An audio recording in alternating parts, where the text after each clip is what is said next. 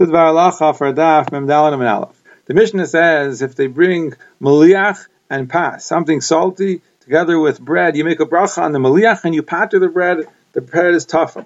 And the Mishnah gives a klal, kol shu ikr v'meitzvela. Whenever you have an ikr and a tafel, you make a bracha on the ikr and you pater the tafel. And right away the Gemara asks, how could there be such a thing that bread is tafel to maliach? So Rav Achmed Rav Avira says that in the name of Sheshes, we're talking about people that are eating peres ginaisar.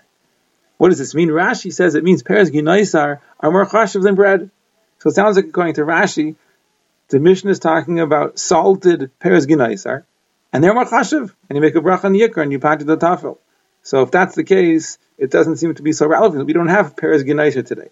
But Taisus explains differently. The Mishnah, according to Taisus, is talking about people who, prior to bringing them salt and bread, they ate peres ginaisar. Meaning they ate peres ginaisar, which are very, very sweet. They have a very sweet flavor in their mouth. And because of that, they brought salty food because they wanted to, lessen the sweet flavor in their mouth. And therefore, because they were only bringing the salty food to lessen the flavor in their mouth, they didn't have any need for any food. They weren't hungry anymore. They ate peres ginaisar. They were full. They were bringing salty food because they wanted to diminish the flavor in their mouth. And for that, you need to have salty food, and you can't have salty food plain. It hurts your throat. You need to have some bread. So therefore, that's all tafel. And don't make a bracha. So according to Taisus, it's lav dafka peres ginaisar. It's any time a person is bringing the salty food, not because he's hungry, but because of some other reason. So then we would say that the bread could even be tafel to the salty food. So the Shulchan Aruch in our Chaim to Reshit Beis if Aleph passing like Taisus. He doesn't say anything about peres ginaisar. He says the rule is an ikr and a tafel, you make a bracha on the ikr and you pack the tafel. And even bread, which is the most chashuv, if it's tafel. For example, somebody's eating salty fish and he's eating bread with it that it shouldn't harm his throat. You make a bracha on the fish and you pater the pas. So the Mishnah Berurah does say, for example, when he ate peres ginaisar before, but it's mavur in the Mishnah Berurah, it's lav davka. It's mavur in the Mishnah Berurah that the point is he's not hungry.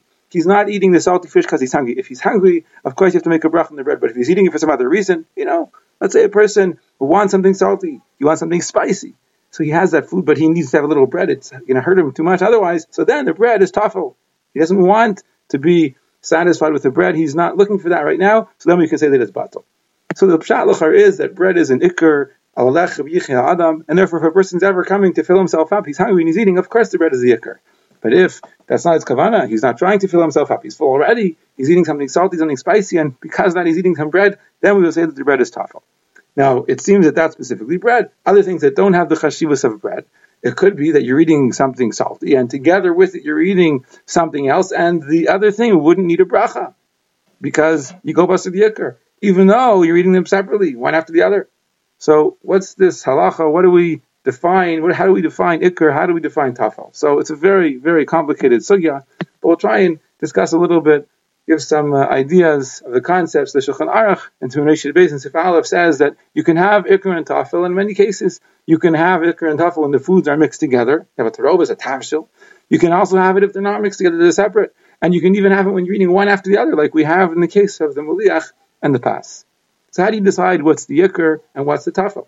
So Mishnah Berurah says, first of all, the ikr is what you're eating, and you're eating everything else because of it. I'm eating one thing, and because I'm eating that, I'm bringing other things. Kind of like in the Mishnah, I'm eating something salty, and because of that, I'm bringing bread. That's the kind of thing we would call ikr and tafel. So, for example, somebody's eating vegetables. He brings a dressing. He brings some sour cream to give it flavor. So, of course, you don't make a bracha on the tafel. You make a bracha on the salad. Somebody smears some peanut butter on his celery. He doesn't like to eat celery plain, so you make a bracha on the celery. Sometimes a person wants to dip his cookies in coffee. He makes a coffee specifically to dip his cookies, and he's not drinking coffee right now. So the coffee will be tafel to the cookies. The Mishnah Berurah then brings another example. It's in the Shulchan Aruch already in Shmin Reish Ches and Siv Zayin, where you have a tarayves, and in the tarayves, even if you want all the ingredients, but the raiv is the ikr. If you have a raiv and a miyut, so what's the raiv is automatically considered the ikr. You make a bracha on the raiv. At least when your kavana is, on everything equally. If your kavanah is, again, for one specifically, you don't like the other things, so then that would be like we said before. So, for example, this person's having yogurt, and they put inside the yogurt some fruits, small amount of fruits. Of course, the ikr is the yogurt, and you make a bracha on that, and you pater the fruits. If the fruits would be the rove, so then already that would be a different question. But there's a small amount of fruits relative to the yogurt. The ikr is the yogurt. Then the Mishnah Berurah says something else. Even if you have a tarovis of different items and they're separate, you have like fruit salad, apples and pineapples. So what bracha do you make? The Mishnah Berurah says, still you go basarov. You go basarov, you make a bracha on the rov, and you pater the tafel. Now in the Bir Halacha, the Mishnah brings a chayadam who's chaylik. The chayadam says, no, when they're separate items, separate fruits, and each one is recognizable, so that's not called ikr and tafel, and you have to make a bracha on both. Nonetheless, the Mishnah Berurah is machriya to make a bracha on the rov and call it an ikr, because safek bracha is the hakel. Now the chayadam is not alone. There are many achrayim who agree with the chayadam, and many want to be chayshish for that shita. The question is, what's the way to be chayshish for that shita? Of course, if you could bring other food that has the same bracha as both minims, that would be the great solution. But is there another eitzah? So Taisus on Memdal and Alf, the first Taisus asks a kasha: if the Mishnah is talking about oichel peretz ginaisar, so why are you making a bracha on the maliach? Why don't you make a bracha on the peretz themselves? The bracha of the peretz is the yikr, and then the salty food and the bread is all tafel to that. Shouldn't the bracha of the peretz pater? So Taisus says either you didn't have in mind to eat the other things, or you didn't eat them in the same place. And that's what the Magen Avraham and the Mishnah Berurah paskin, that when we say ikr paters the tafel, that's only if you had in mind to eat the tafel, or you eat the tafel in the same place.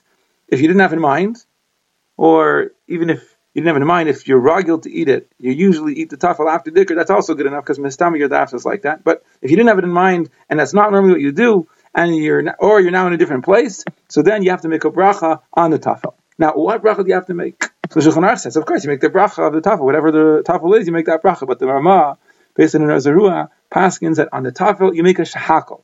Why? What's the pshat? The Rama understands. The pshat is, chazar metaking the bracha, let's say you have eitz on an apple and hadam on a tomato, only when you're eating the apple, the ikr way you eat an apple. In other words, you're eating an apple to get the output enough of an apple, you're eating a tomato in the normal way. But if you're eating an apple only because of something else, you're eating a tomato only because of something else, it's tafel. That's not the ikr anah. In such a case, you don't make the special bracha, you make just a shahakal.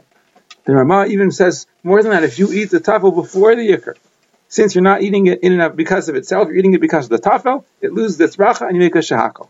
But the Magen Avraham is chaylik on that Rama. The Magen Avraham says, no, you're eating it before the meal. The only time you can make a shahakal is if the bracha of the ikr is shahakal. So you have to make the bracha of shahakal on the ikr. Anyway, you make it now and pater the tafel. But if the bracha of the ikr is a different bracha, how can you make that bracha on the tafel? And how can you make shahakal on the tafel? That's not the bracha of the ikr. So according to the Magen Avraham, when you're eating it before, you make a bracha of the ikr. So because of this, the Mishnah Berurah says a person must be careful not to eat the tafel before the ikr, because they're going to have this machlekes. So now, if we have a safek, what's the ikr, what's the tafel, and we want to make a bracha on everything to be yotzei, well, if the bracha of the ikr is shahakol, and you want to make a bracha on the tafel first, so that wouldn't be so bad.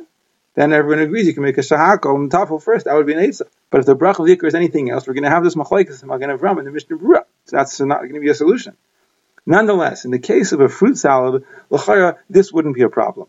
Because when the Rama says that something tafel loses its bracha, what he means to say is, you're not eating it because of itself, you're only eating it because of something else. It's not the ikr hana of the food, and therefore you don't make its bracha. But when you're eating a salad or a fruit salad, so you're eating both minim, you're eating the apples and you're eating the pineapples.